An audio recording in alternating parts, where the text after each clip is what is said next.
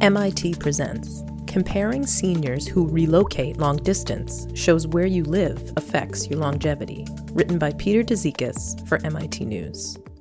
Would you like to live longer? It turns out that where you live, not just how you live, can make a big difference. That's the finding of an innovative study co-authored by an MIT economist, which examines senior citizens across the United States and concludes that some locations enhance longevity more than others, potentially for multiple reasons. The results show that when a 65-year-old moves from a metro area in the 10th percentile, in terms of how much those areas enhance longevity, to a metro area in the 90th percentile, it increases that person's life expectancy by 1.1 years. That is a notable boost, given that mean life expectancy for 65-year-olds in the United States is 83.3 years. There's a substantively important causal effect of where you live as an elderly adult on mortality and life expectancy across the United States, says Amy Finkelstein, a professor in MIT's Department of Economics and co-author of a newly published paper detailing the findings. Researchers have long observed significant regional variation in life expectancy in the United States, and often attributed it to health capital, tendencies toward obesity, smoking, and related behavioral factors in the regional populations. But by analyzing the impact of moving, the current study can isolate and quantify the effect that the location itself has on residents. As such, the research delivers important new information about large-scale drivers of U.S. health outcomes and raises the question of what it is about different places that affect the elderly's life expectancy. One clear possibility is the nature of available medical care. Other possible drivers of longevity include climate, pollution, crime, traffic safety, and more. We wanted to separate out the role of people's prior experiences and behaviors, or health capital, from the role of place or environment, Finkelstein says. The paper, Place-Based Drivers of Mortality, Evidence of Migration, is published in an issue of the American Economic Review.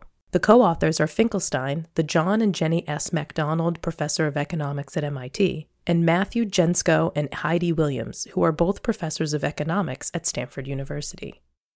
To conduct the study, Finkelstein, Jensko, and Williams analyzed Medicare records from 1999 to 2014, focusing on U.S. residents between the ages of 65 and 99. Ultimately, the research team studied 6.3 million Medicare beneficiaries. About 2 million of those moved from one U.S. commuting zone to another, and the rest were a random 10% sample of people who had not moved over the 15-year study period. The U.S. Census Bureau defines about 700 commuting zones nationally.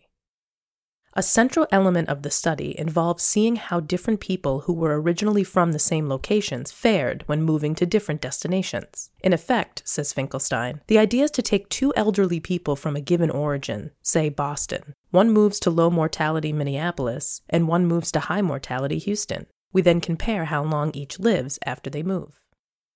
Different people have different health profiles before they move, of course, but Medicare records include detailed claims data, so the researchers applied records of 27 different illnesses and conditions, ranging from lung cancer and diabetes to depression, to a standard mortality risk model to categorize the overall health of seniors when they move. Using these very, very rich pre-move measures of their health, Finkelstein notes, the researchers tried to account for pre-existing health levels of seniors from the same location who moved to different places. Still, even assessing people by 27 measures does not completely describe their health, so Finkelstein, Jensko, and Williams also estimated what fraction of people's health conditions they had not observed by calibrating the observed health of seniors against health capital levels in places they were moving from. They then consider how observed health varies across the individuals from the same location, moving to different destinations, and, assuming that differences in unobserved health, such as physical mobility, vary in the same way as observed differences in health, they adjust their estimates accordingly. All told, the study found that many urban areas on the east and west coasts, including New York City, San Francisco, and Miami, have positive effects on longevity for seniors moving there. Some Midwestern metro areas, including Chicago, also score well. By contrast, a large swath of the Deep South has negative effects on longevity for seniors moving there, including much of Alabama, Arkansas, Louisiana, and northern Florida. Much of the Southwest, including parts of Texas, Oklahoma, New Mexico, and Arizona, fares similarly poorly. The scholars also estimate that health capital accounts for about 70% of the difference in longevity across areas of the U.S., and that location effects account for about 15% of the variation. Yes, health capital is important, but yes, place effects also matter, Finkelstein says. Other leading experts in health economics say they are impressed by the study. Jonathan Skinner, the James O. Freeman Presidential Professor of Economics at Dartmouth College, says the scholars have provided a critical insight into the question of place effects by considering older people who move from one place to another, thus allowing researchers to cleanly identify the pure effect of the new location on individual health, an effect that is often different from the health of long-term residents. This is an important study that will surely be cited and will influence health policy in coming years. Indeed, the significance of place effects on life expectancy is also evident in another pattern the study found.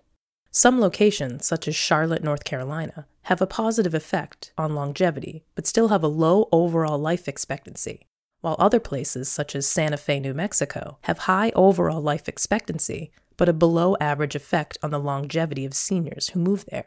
Again, the life expectancy of an area's population is not the same thing as that location's effect on longevity. In places where, say, smoking is highly prevalent, population-wide longevity might be subpar, but other factors might make it a place where people of average health will live longer. The question is why. Our hard evidence is about the role of place, Finkelstein says, while noting that the next logical step in this vein of research is to look for the specific factors at work. We know something about Charlotte, North Carolina makes a difference, but we don't yet know what. With that in mind, Finkelstein, Jensko, and Williams, along with other colleagues, are working on a pair of new studies about healthcare practices to see what impact place-based differences may have. One study focuses on doctors, and the other looks at the prescription opioid epidemic. In the background of this research is a high-profile academic and policy discussion about the impact of healthcare utilization. One perspective, associated with the Dartmouth Atlas of Healthcare Project, suggests that the large regional differences in healthcare use it has documented have little impact on mortality. But the current study, by quantifying the variable impact of place, suggests there may be, in turn, a bigger differential impact in healthcare utilization yet to be identified. For her part, Finkelstein says she would welcome further studies digging into healthcare use or any other factor that might explain why different places have different effects on life expectancy. The key is uncovering more hard evidence wherever it leads. Differences in healthcare across places are large and potentially important, Finkelstein says, but there are also differences in pollution, weather, and other aspects. What we need to do now is get inside the black box of the place and figure out what it is about them that matters for longevity. The study was supported in part by the National Institute on Aging, the National Science Foundation, and the Stanford Institute for Economic Policy Research. Thanks for listening.